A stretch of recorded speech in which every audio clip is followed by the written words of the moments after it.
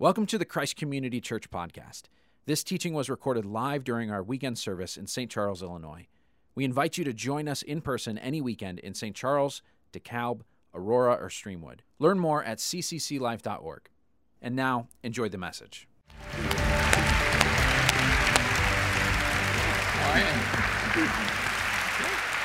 Whoop, whoop. Good morning. It's great to have you here. Those of you gathered in St. Charles, those of you who are joining us in Streamwood, in DeKalb, in Aurora, watching online today. I'm curious, how many of you love ice skating? Wow, you got a huge fan club here then. Well, we're good at winter here.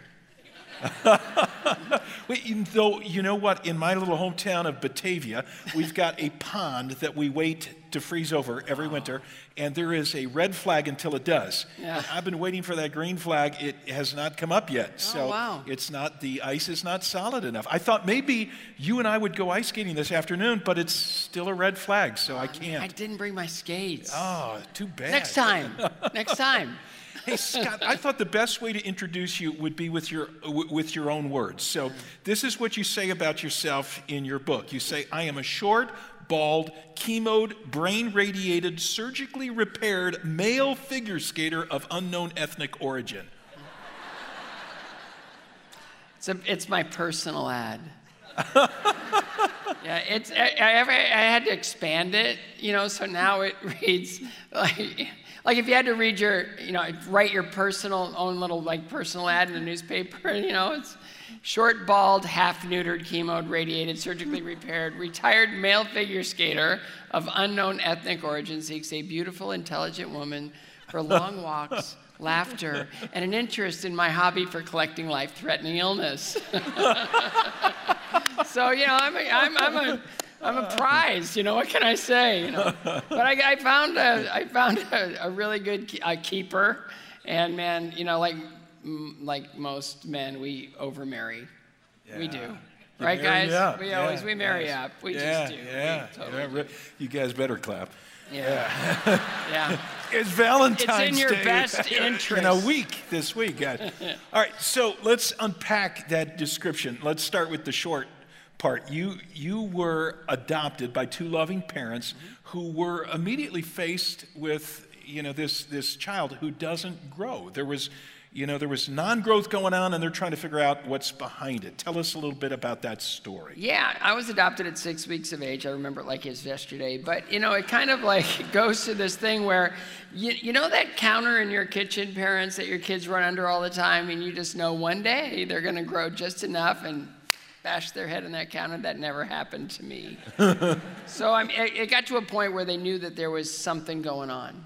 There was something, my body was looking like it wasn't developing properly. There was stress. And so for the next 4 years, I was in and out, mostly in hospitals, test after test after test, very restrictive diets. They thought it may be allergic reactions to this or whatever.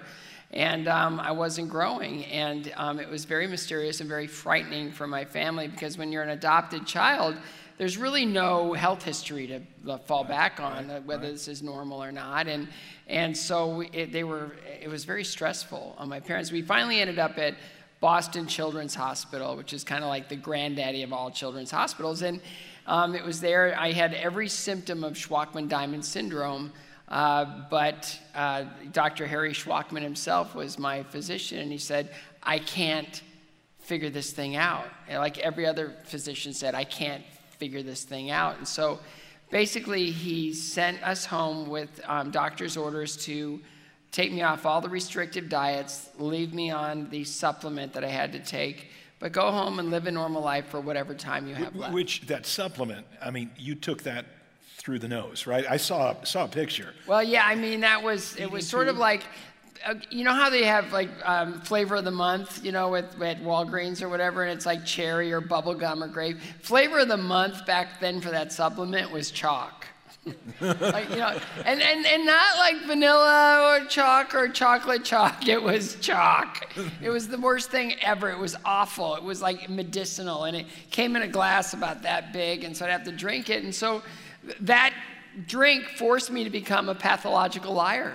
I tell my parents I'm going to go drink it in the bathroom because if I gag and I just dump it out, and then I take a little bit and put it up here, so it looked like, and sure enough, I got sloppy. And my mom, who I love my mom, she was standing right behind me, and it's like, hi, Mom. You have to drink it. No. So we came up with this compromise where they took a tube up my nose, down my esophagus, and they would feed me the supplement through the tube. And it was like awesome. I never have to taste that garbage again. And so I lived with this tube that was kind of coming out of my nose, and I'd tape it to the side of my face and put it over my ear when I wasn't using it, and it was best way to take that supplement. Now, strangely enough, this led to skating. Yeah. What's the connection here? Well, I mean, after 4 years, and think about children's hospitals. Now they're kind of thoughtful, right? They have, they're very pretty calming colors and cartoon animals and all those great things. And then there's usually a day bed where the parents can sleep when the child's, When I went in children's hospitals, it was white, sterile walls, sterile floors, a bed and a chair in the corner where my mom would sleep in the chair on every night she possibly could. And it was awful. So they were shattered, exhausted. And so our family physician, who lived right down the street, and we spent more time with him than pretty much anyone else, said, look, there's a brand new facility. He basically told my parents they needed a morning off to recharge their batteries. And so he said, my kids are involved in this brand new program at the brand new facility at Bowling Green State University. It's an ice arena.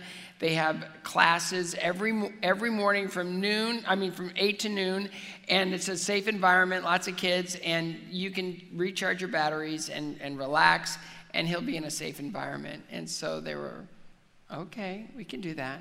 So I arrived at the rink, and I'm looking at 150 well kids, and it's like, whoa, because I was more accustomed to being around sick kids than well kids, because that was my world, was sick kids. So I'm looking at all these well kids, and they look at me, and they're like, ew, what's wrong with you? And it's like, what? And it's like, oh, that. You've never been fed through your nose before? So I knew I was different, but I knew I was different. So I'd hang onto the wall and let go, like we all do, hang onto the wall and let go. And pretty soon I was making it all the way around the ice without touching the wall. And then pretty soon I was skating as well as the well kids. And then pretty soon I was skating as well as the best athletes in my grade. Wow. And for the very first time in my life, I had self-esteem. Wow. And there's nothing more powerful than self-esteem. I mean, in a sense, you could say skating cured you. Well, and then my health started to improve. Like mysteriously, miraculously, my health started to improve. I started growing again. I started, it's like my mom would say, look at those muscles on your legs. And I go, Mom, don't look at my legs. That's weird. That's gross. Stop looking at them. So I adored her. And I just started getting better physically and better on the ice. And they had to basically threaten me to get me off the ice. Wow. I was skating in every session I possibly could, and then came the teasing for being a figure skater. So tell us what the life of a competitive figure skater is like, because most of us probably don't compete at figure skating. Well, it's a slippery slope. Okay, like literally, you start off in like classes, and you're just sort of figuring out how to stand up, and then you get your first pair of skates, which changes everything, because rental skates are like the bane of my existence. Like, can't skate on them. Yeah. Used to be pretty good. I can't stand by. That's been my problem. Yeah. It's not your fault. It's not your fault. So then you start getting on, start taking lessons, and then you're on the ice doing like figure eights. It's like, hated figures growing up. So you do figure eights, and then you start jumping and competing and learning new things, and it's just sort of like you get swept into this world of testing and competing and going to different competitions around the region, and I would do pretty well. It's like if you're a girl in figure skating and you medal, you're really good. If you're a boy in figure skating and you don't, you guys probably work a little harder, because there's not that many boys like there are girls. And so I grew up in that environment, and And I just didn't like figures, but I loved entertaining. I loved being on the ice. And it was very funny, my first competition. They had to make up an event for us because we didn't qualify for any real events. So they created a sub-juvenile men, and there were 4 of us, and I came in second. Wow. And the guy that came in first actually lives in Chicago. He became U.S. figure skating president. And so whenever we're together, he's on the board of my cancer foundation. I tease, I go, I haven't let it go. You beat me. I haven't let it go. And he goes, come on. That was, 52 years ago. So I don't hold a grudge or anything like that. But you get into this thing and you just start, you start competing. And pretty soon I was going to the regionals, which qualifies for sectionals, which qualifies for nationals. And I remember the first, the novice level is where you can qualify for nationals, but you got to be top 3 in the section. Okay. So I was 3rd in figures, which was miraculous because I was horrible at figures, and I was 3rd in free skating, came in 4th.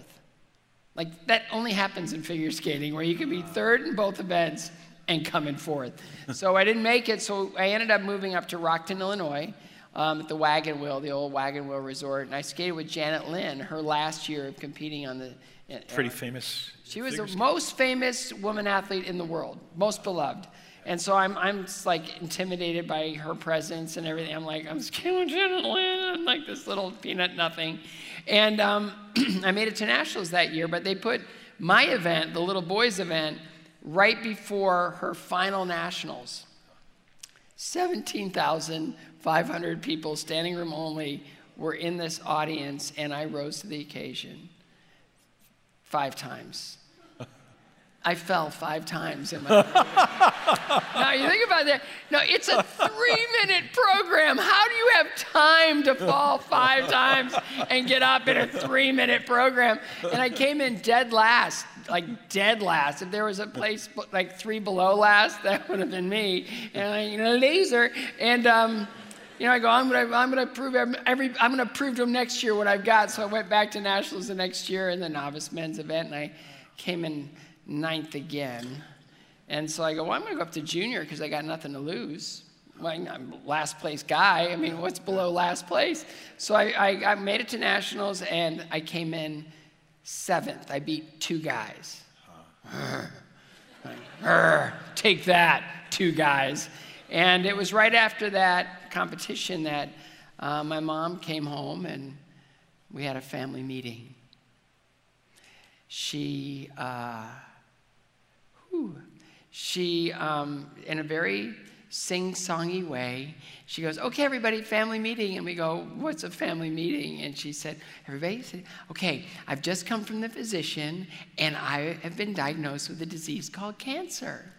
And what I'm going to have to do is, and I'm like, I thought cancer was a really bad thing, but she was had a smile on her face, and she was just being very, calm. And she goes, I'm going to have some medicines, which may not make me feel too good, and then there'll probably be some surgery down the road, but I'm going to need everybody's help because we're really busy here. She was going to school, teaching school, and raising a family all at the same time. Wow. And very sacrificial. She never bought anything for herself. Everything went to her kids.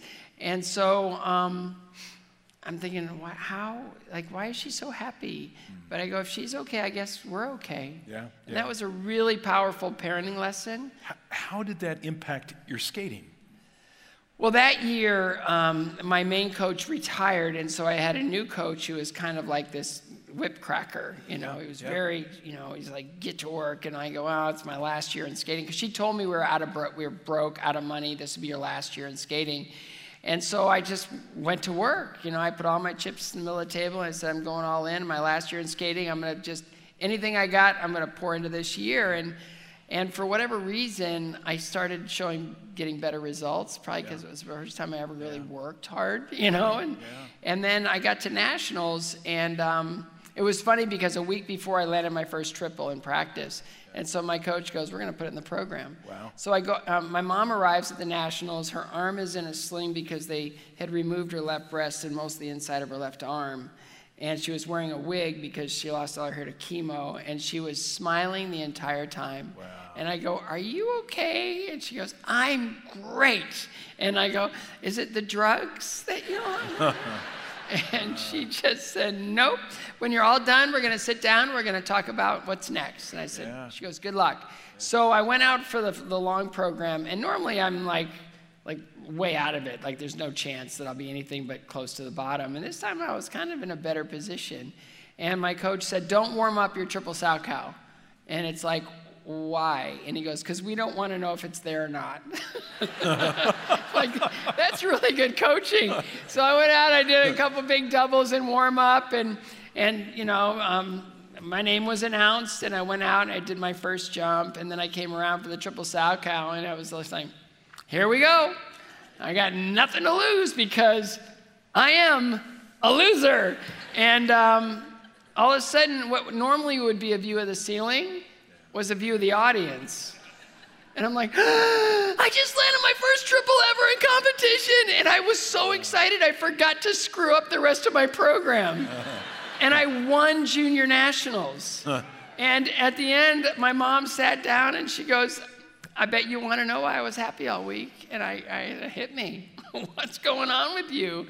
And she said, on my way here, I met a couple in Chicago that's very wealthy, don't have children, love skating, and want to pay for your skating from this day forward. Wow. So your mom's courage, her brightness of spirit was an inspiration to you, and you got better and better. I'm going to jump ahead now. 1980, you get good enough to join the Olympic team in Lake Placid. In fact, you are chosen to carry the American flag. Dude, how did you get that job? Okay, I'm the third guy on a 3-man team with no chance of medaling. Basically, I'm a tourist with a jacket and a pair of skates, right? And so we're watching Close Encounters of the Third Kind in the athlete village, you know, and I get pulled out by our team captains. And they pull me into the little area and they go, you've really done it this time. And it's like, what? I think I'm getting thrown out of the Olympics. And they go, no, you've really done it this time. And it's like, well, I didn't do anything. I've been on time for everything, and I'm getting really upset now. And I go, what did I do? And they go, you've been chosen to carry the flag in the opening ceremonies. And it's like, why? Like, why? I'm invisible here. Why? And they just said because all the other sports wanted it to be about the journey, not about the destination. Okay. And everything that I've been through, and they just really wanted that to be. So I went in for my parade uniform fitting, and here's my world. What size shoes do you take? I go, I'm a size 6. And they go, 7.5, okay? Right? Okay. So it's like, and then the crotch of my pants came down to here, and there was like, roll those up, tuck them under. My jacket sleeves came down to here, broad shoulders. And then my mittens were too big, and so I'm holding this flag, and I realized my hat's too big, and so it kept coming down over my eyes. And, you know, I'm like carrying the flag out, and I'm trying to be really still, not to like do this, but still. And I'm thinking, they must think I got chosen to carry the flag because I have a condition. You know. It was, it was thrilling. I came in 5th. It was amazing. We watched Eric Heiden, all those medals. He won every event. And then hockey team won. The night they beat the Russians, I got there late because I was having dinner with my sponsor. I got there about 5 minutes left in the second period, and I've never been in an arena like that before. Wow. And, you know, since then, I found out that there was probably over 180,000 people that were actually in the building. I'll tell the story. Yeah, really. Yeah, I was there. It was electric. And so after that, you know, it's the next 4 years start. Top 3 guys retire.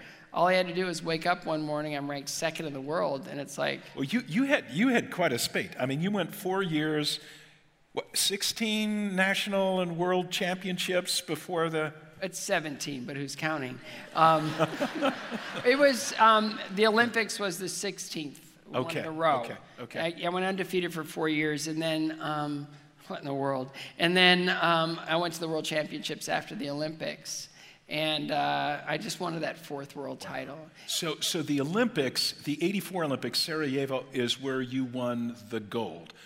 Did you anticipate? I mean, going in, did you think, yeah, I'm going to get this? I hadn't lost a competition in over 3 years. And what I learned was after the second world championship, because the first world championship freaked me out. I go, either the sport is at its lowest place in history if I'm its champion, or I've got to up my game. And so my coach had to worry, kind of get me through all that psychological stuff. And then at the second world championship, I'm looking around, I go, they're just guys. I'm not competing against the world. I'm competing against guys just like me. And so my job is to stay ahead of these guys. Yeah. And so I was able to get to 84, and then I start kind of glancing over my shoulder, and there's these two boys named Brian, who I knew were catching up to me really fast. And so I had to lean into the finish line a little bit. But going into the long program, because I had to fall in love with figures that I hated. And so I fell in love with figures, and I started doing really well in them. So if I came in the top three... that's part of the competition, yeah. These figures. There's figures, short and long. Those are the three events that go into crowning the champion. And so I figured, I did the math. I looked around at all the other guys, and I figured if I am top three in all three events, I hadn't lost the long program in 3 years, there's no way I can lose. I mean, mathematically, there's no way I can lose.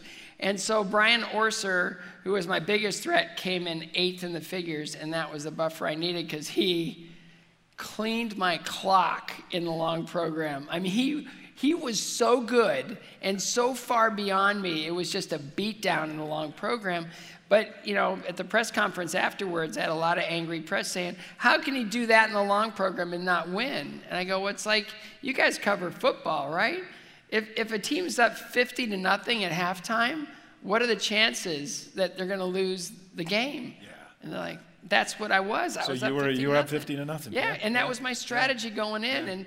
And so it was an extraordinary time. It was just... I remember, just hearing the worship before. For whatever reason that year, I chose as my Olympic exhibition a beautiful flute version of Amazing Grace. Little did I know, right? Let's get to this. Let's get to this part of this story. Yeah. So you finish with amateur competitive skating, and you move into professional skating. You spend a couple years with Ice Capades, and then start your own troupe, Stars on Ice.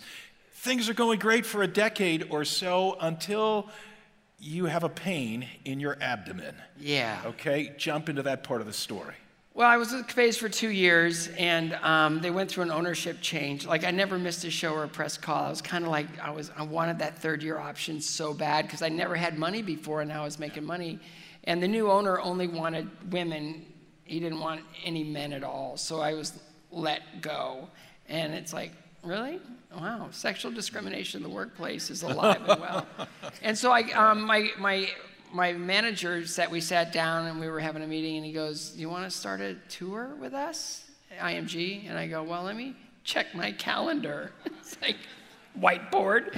I go, yes. We started Stars on Ice, and we were working really hard. And it was growing, and we're trying to stay alive in those first few years. And then we're 6 years in, Christy Yamaguchi wins the Olympic gold medal, and now we go from a 30-city tour to a 60-city tour. And then we had Torv Lundin and Katarina Witt and Gordy Van Grinkhoff, and we had all these great people. And, we suffered some tragedy along the way. Sergei Grinkhoff died of a heart attack at 28 years old during rehearsal, year 10 of Stars on Ice. So year 11, we had heavy hearts. Katya was skating with us as a solo skater, and I just figured I worked myself into something. Must be stress. It was like an ulcer. So 50 cities into a 60-city tour. It's like I couldn't stand up straight anymore. And when you're a skater, that isn't great, And so I went into an emergency room, and the doctor there put me through a lot of tests. He wanted confirmation. He just sat me down after, I think, about 6 hours of testing, and he just said, we found a mass. And it's like... That's not a good word. No, it's like I started chuckling. He goes, what's so funny? I go, well, no, look at me. Nobody's ever used the word mass in description of me before. And he goes, no, this is serious. It's either benign, malignant, or something else. And right then I realized it was like 2 months shy of 20 years of losing my mom to the disease I am now being diagnosed with. And the fear was just unbelievable. It was like, I was just like crippled with fear. I just saw myself diminishing, and I'll never skate again, and my life is now like, and all those things. Like, and it was like that fear was just staring me right in the face. And then it was like, it just flipped. I don't know if it was 5 minutes, 5 seconds, or a nanosecond. I just went from being so scared to being so like leaning in, I'm going to beat this thing. Yeah, or whatever. I'm gonna fight it. And then my mom came back, like and all my memories of my mom came back, because I was thinking about how she suffered through her cancer. And then I realized that she'd say things like, oh my, this chemotherapy, I finally found a way to lose all this weight. She was a 4x4 and like the greatest lady I've ever known. And then she would say things like, oh, this chemotherapy, I've wanted to quit smoking all these years. Now I have no desire, and I hate my hair. This chemotherapy, these wigs are so beautiful and so much easier. So she faced it in an upbeat fashion. She taught me how to go through it. Yeah. So my nurse basically, she treated me like an 8-year-old. She decorated my chemo bags with Snoopy stickers and Mylar. I had Scooby-Doo and SpongeBob, like Band-Aids or banana popsicles in the freezer. I mean, I was like, she treated me, I was 38 years old, and she was treating me like an 8-year-old. And it was awesome. And no one was allowed in my hospital room unless they made me laugh. So people were coming in with Beagle Puss glasses and skinhead wigs and whoopee cushions and funny movies. And I wanted to control my space so that it was a positive thing. But I knew in my heart that I was at a cross, like a fork in the road. And I knew that the way I'd been living my life was basically what caused this. And I knew that I needed to change. I knew I needed to like step away from what I've been doing and heal. Yeah. So in the midst of this crisis, testicular cancer, hence the half-neutered comment earlier on, okay? Yeah, but also 38 staple surgery, filet au Scott, yeah. So you recover, and through this experience, it's a little bit of a wake-up call. As you say, you're trying to figure out what's wrong with my life. For all the success I've experienced, you get to meet the love of your life. Yeah. Tracy comes into your life. How did you guys meet? Well, I just started to put myself on hiatus for 3 years, where I didn't really want to enter into a relationship with a woman because I just felt damaged. I didn't, there was something like haunting me. There was something in there that just was like trying to get out. And so I call it, you didn't know this, Best Worst Day. So I celebrate Best Worst Day every year because I was diagnosed with cancer on March 17th, 1997, and then on March 17th, 2000, I meet this girl backstage at Stars on Ice, who I thought was a date of one of my good friends. And so, of course, I'm checking out my friend's date to see, it's like, what, Tony, are you crazy? Or, good job, Tony, right? So I meet her for like 10 minutes, and I walk away from that meeting, and it's like, if I can meet somebody like that, I'm getting off the bench. I mean, it was like, I was like, wow. She was really pretty, and she was really intelligent, and she had a great sense of humor, and it was just a beautiful smile, and it's like, yeah, if I can, I'm ready. And so I stepped away. I finished the tour. I went back to life, and then I'm playing golf with my friend in LA a few months later, and he's like on the phone, and I go, hey, we're golfing. Put the phone away. Is that the girl from Memphis? And he goes, Tracy? I go, I don't remember her name. And he's in, no, she's like my little sister. She's not like, and I go, oh, okay. He goes, why? And I go, can I get her number? And he goes, it's amazing. You should ask about her because she's moving to LA this week. And so it took us a while to get together, but 3 weeks later we went out on our first date, and we've been together ever since. But what was really wild was in that, I'm going to get to it before you do, right? So in that, like, I knew there was something welling up in me that needed to get out. I didn't know what it was. And so we were dating, we were laughing, we were having a great time, we're building this relationship. And she just said, all right, can we have a bit of a talk? And I go, anything, open book, talk, anything you want to know, anything you need. And she said, where are you in your relationship with Jesus Christ? And I stopped for a second, and I said what any smart guy would say. Where do you want me to be? And it was there. She goes, no, really, I need to know. And I was like, well, all right, here's my deal. I skated with Janet Lynn.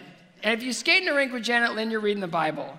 I didn't get it. I didn't get it. And everything I'd ever experienced in my life was a game. There's rules to the game. There's ways of getting really good at it. How do you get really good at this? There was all these things where I was creating these false obstacles. It was like, and let's talk about denomination, religion. Who's right, who's wrong?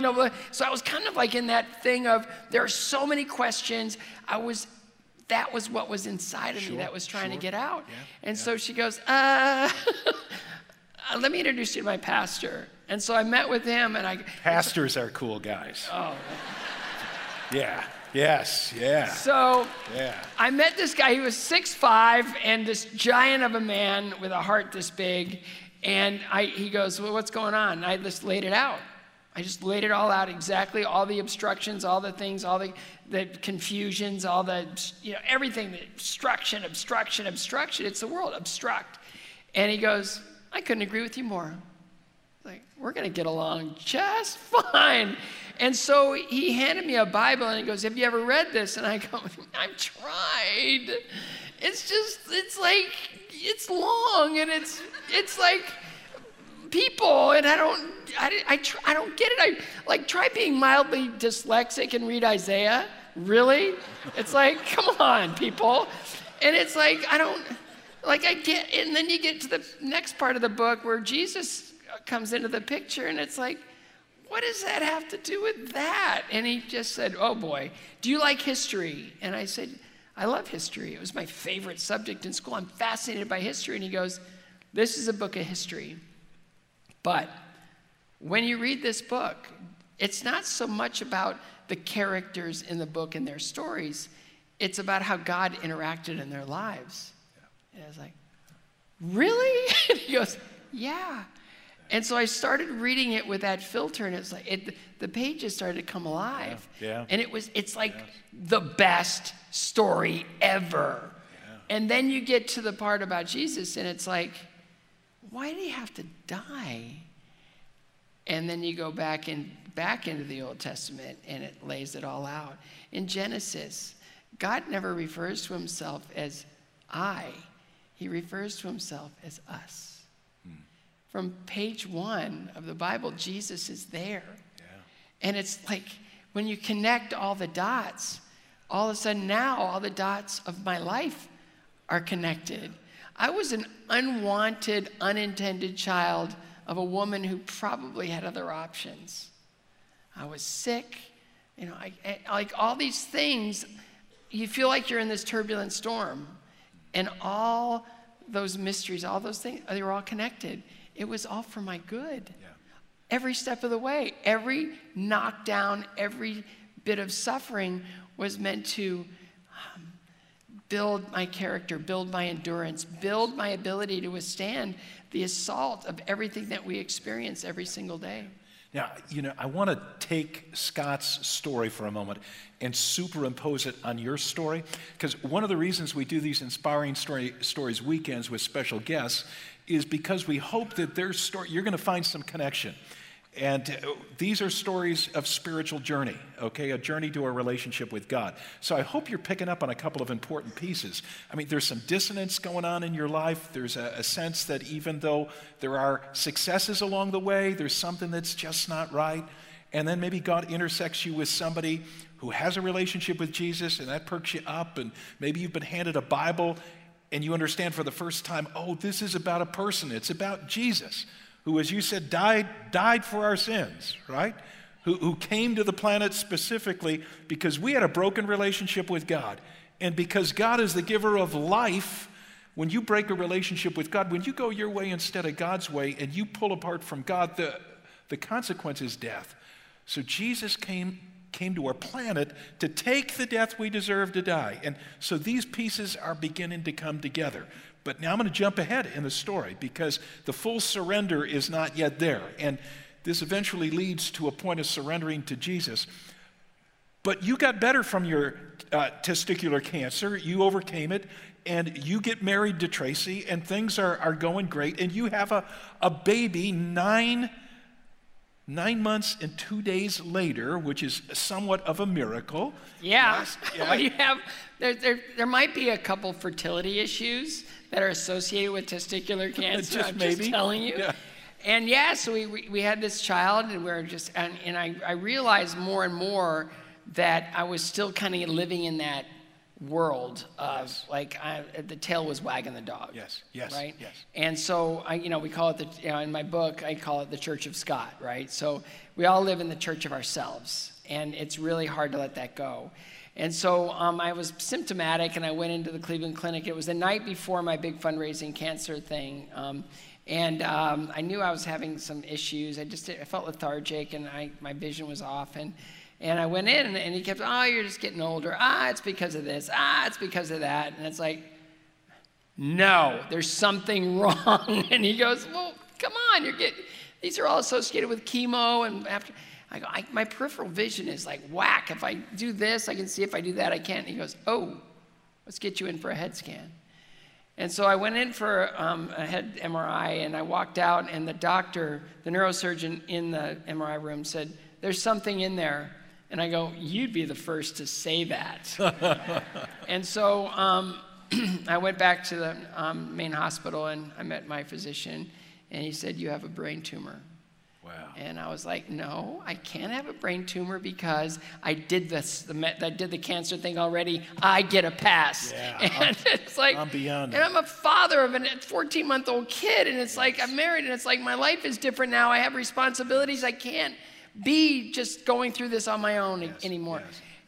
Yes. Now Tracy was not there at the time. No, I was meeting her at the hotel right after that appointment. You go home or back to the hotel. Yeah. What do you say? She's arriving as I'm getting out of the cab from the hospital, and she goes, what's going on? I go, I'll tell you upstairs. So we get upstairs, put Aiden on the floor. He's banging the phone on the cradle and doing what all 14-month-old kids do. And she looked at me and she goes, what's going on? And I said, how else do you say it? I go, I have a brain tumor. And she just grabbed both of my hands immediately and started to pray. Wow. And it was honestly the single most powerful moment in my life, because I was completely overwhelmed with this power and this confidence that I'm going to be okay no matter what. No matter what. And so we had to figure out how to treat it. Okay. So this is the point of surrender for you then. I mean, now you're ready to be all in. You're in over your head. And so you turn your life over to Jesus. Is that right? Yeah. So after they did the brain biopsy where they say, we seem to have found a safe corridor, they go in, they take a piece of the brain tumor out, and they hand my wife a piece of paper with what the brain tumor is. And she says, oh, listen to this. Craniopharyngiomas are usually detected early in a child's life due to a lack of growth and development. You were listening. Good for you. No, I was born with the brain tumor. For whatever reason, those years that I skated, it stopped doing its mischief. But it was after that I connected all the dots of, what we may feel is harming us is for our good. God's got this story written for And so us. I came back, and I said to my pastor, Ken, I go, it's time for me I want to be baptized. Yeah. I want to give my life completely over to Jesus, and it's time now. And so it was a rainy, cold day in Malibu. We went out to the faculty hot tub.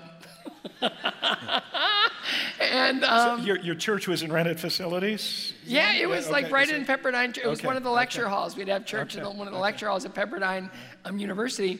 And so we went through.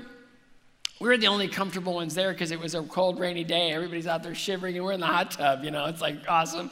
And so Ken asked me all the questions. Do you believe that Christ died for your sins? Do you believe he's the Son of the living God? Yes, yes, yes.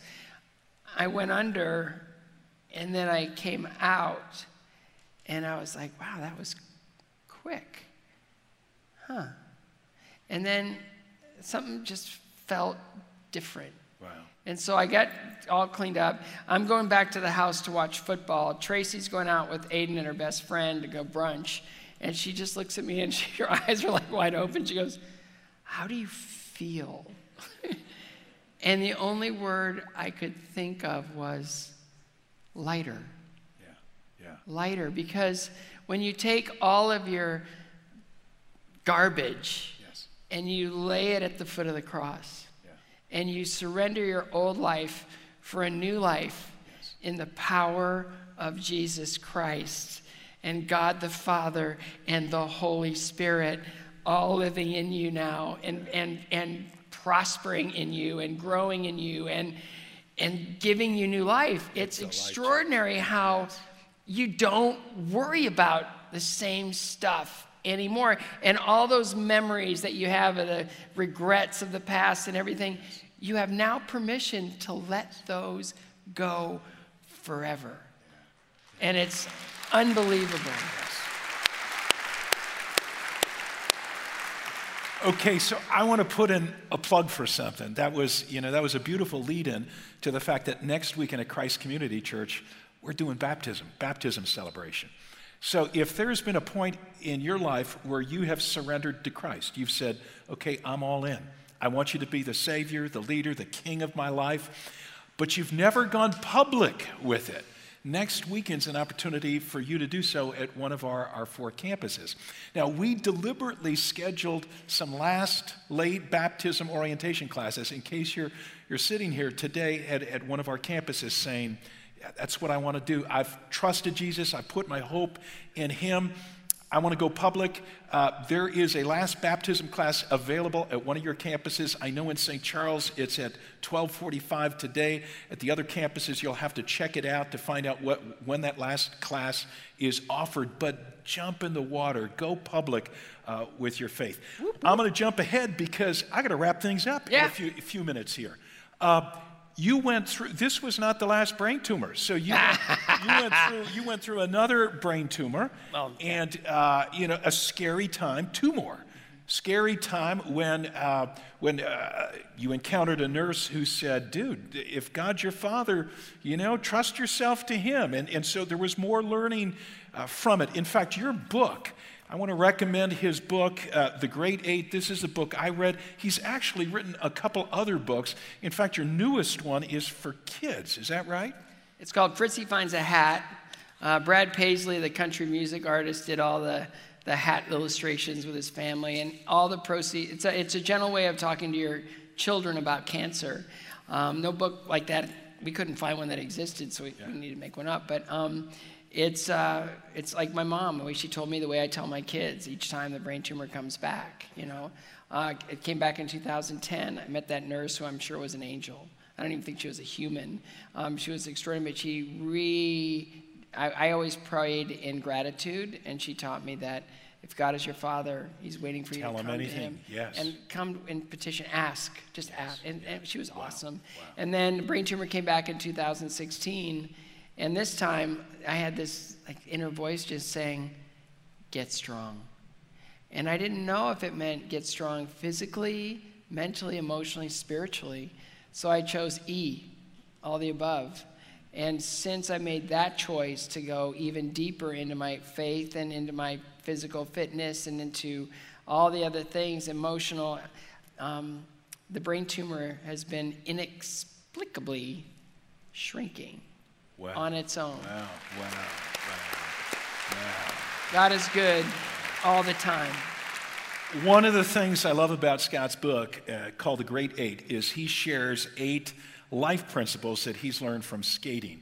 And in closing, I just want to touch on a couple of them because they lead into some other things I want to unashamedly promote here. Okay, so one is You talk about figure eights. Yeah. I mean, real quick, Yeah. what is a figure eight that made such a difference in your life as a skater? It's a discipline of really learning how to carve an edge, be pure on an edge, body position. Everything has to be just so because it's very exacting. It's very precise. So in that practice, all those little muscles that support the big muscles get stronger, so you're more quality is better, you're more consistent, you prevent injury, all those things just by the discipline of learning the eights. Okay, so this is a lead-in to next week. We start a new series on habits that'll transform your life. So the whole 90, we're calling it 90 days where you set some new habits, spiritually, financially, physically in your life. We're going to see what God's Word has to say about the disciplines that'll take you to a new level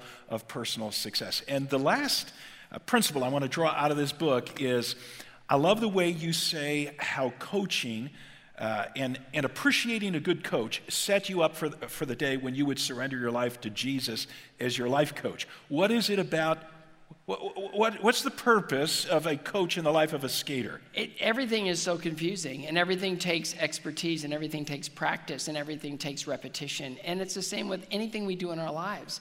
Everything takes instruction, repetition, practice, and working towards perfection, which can never be achieved. So in my coaching life, it's been like we all need coaches. We all need, especially if you're going in this direction spiritually, because it's a big story. It's something that needs to be understood, and it's something that can really give you power and strength in your life to endure things that you may not have been able to do. So when you step on that Olympic stage, you're prepared and you're ready to face whatever comes your way. So friends, as we close, Jesus is ready to become your life coach, but it's your decision. And you need to come to that place of surrender, like Scott did. And so what I want to give you an opportunity to do is surrender your life to Christ. Why to Jesus? Because Jesus loved you so much that he came to the planet, as we said earlier, to give his life on the cross, to take the penalty for your sin, the penalty being death. You chose to walk away from the God who gives life. Jesus took the death you and I deserve to die. And he stands ready to forgive you, but it requires a surrender on your part. All of sin and fall short of the glory of God, Scripture says. The wages of sin is death, the Bible says, but the gift of God is eternal life in Christ Jesus, your Lord. So would you like to surrender to Christ today? I want to give you an opportunity to do that in prayer across our 4 campuses. We call it the surrender prayer. So I'm going to ask you to bow your head right now in prayer. Close your eyes. This is a quiet moment with God. Maybe it's been a long time since you've ever done something like this, gotten quiet before God, but I guarantee this is the biggest decision you'll ever make in your life. And the surrender prayer has 3 important words in it. The first word is sorry. Okay, in order to come before a holy God whom you've walked away from, you've chosen to go your way instead of God's way. God said, do this, and you didn't do it. He said, don't do this, and those are the things you've done. You know that. As Scott said in his story, there was a lot of darkness that lifted from his life when he trusted Jesus. So what is the darkness in your life? Is it due to relational conflict? Is it due to materialism or pride or bitterness towards someone who's wronged you? There's any number of things. The Bible calls them sins that keep God at arm's length. And so to begin a relationship with God through Jesus, you need to say sorry and mean it from your heart. So I'm going to give you a quiet moment right now. Just confess your sins to God. Say, God, I am so sorry that these sins have kept you at arm's length.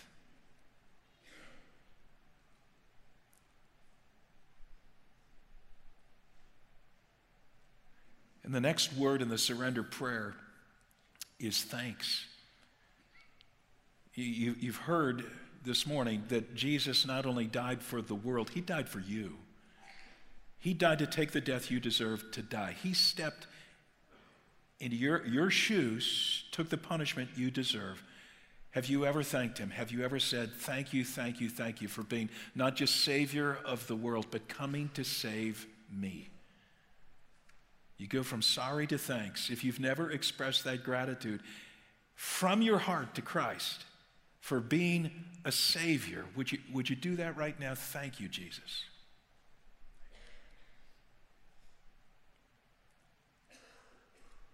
So the surrender prayer is sorry, and then it's thanks, and the third word is please. This is the surrender part. This is where you say, please come into my life now as my Savior and King. I want the forgiveness that you purchased for me when you died on the cross in my place. But please, I also want you to become the leader of my life. I have been on the throne of my life, and I want to get off the throne. I don't want to be king. I don't want to be queen. I want you to be king. Please. And as Scott said, this decision, this all in, means there are subsequent steps. When you say, don't say please if you don't mean with your whole heart, and I want to learn what it means to follow you. I want to find my way around your book. I want to get with people who are going that same direction. Please become the leader of my life means, yes, I'm giving up that leadership role. I'm surrendering. Please. Now, before I say amen to this prayer, if you've prayed, sorry, thanks for what you did on the cross for me, please come into my life. And you've meant this from your heart.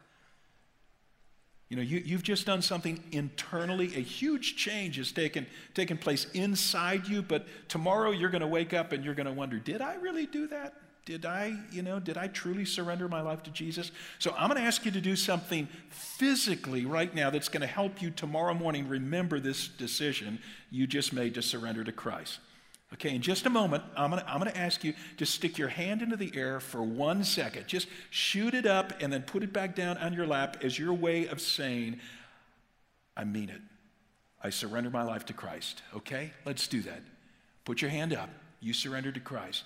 And then put it back down on your lap. Good. You could do that if you're watching online and you're sitting on your sofa in your family room watching this. Just put your hand in the air, put it back down on your lap. You could do it at any of our 4 campuses. Just a hand up says, yep, I surrender to Christ. And you put it back down. Lord Jesus, I pray that these decisions that we made in our hearts, that you would confirm them in our lives in days to come. Show that they were really credible surrenders, not just a blip on the radar, but these were genuine decisions of giving all to you. And God, teach us now what it means to grow in a relationship with you. I pray in Jesus' name. Amen.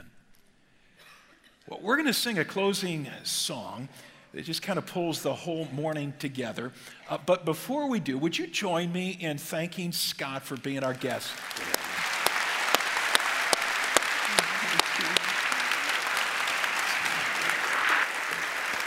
Thank you.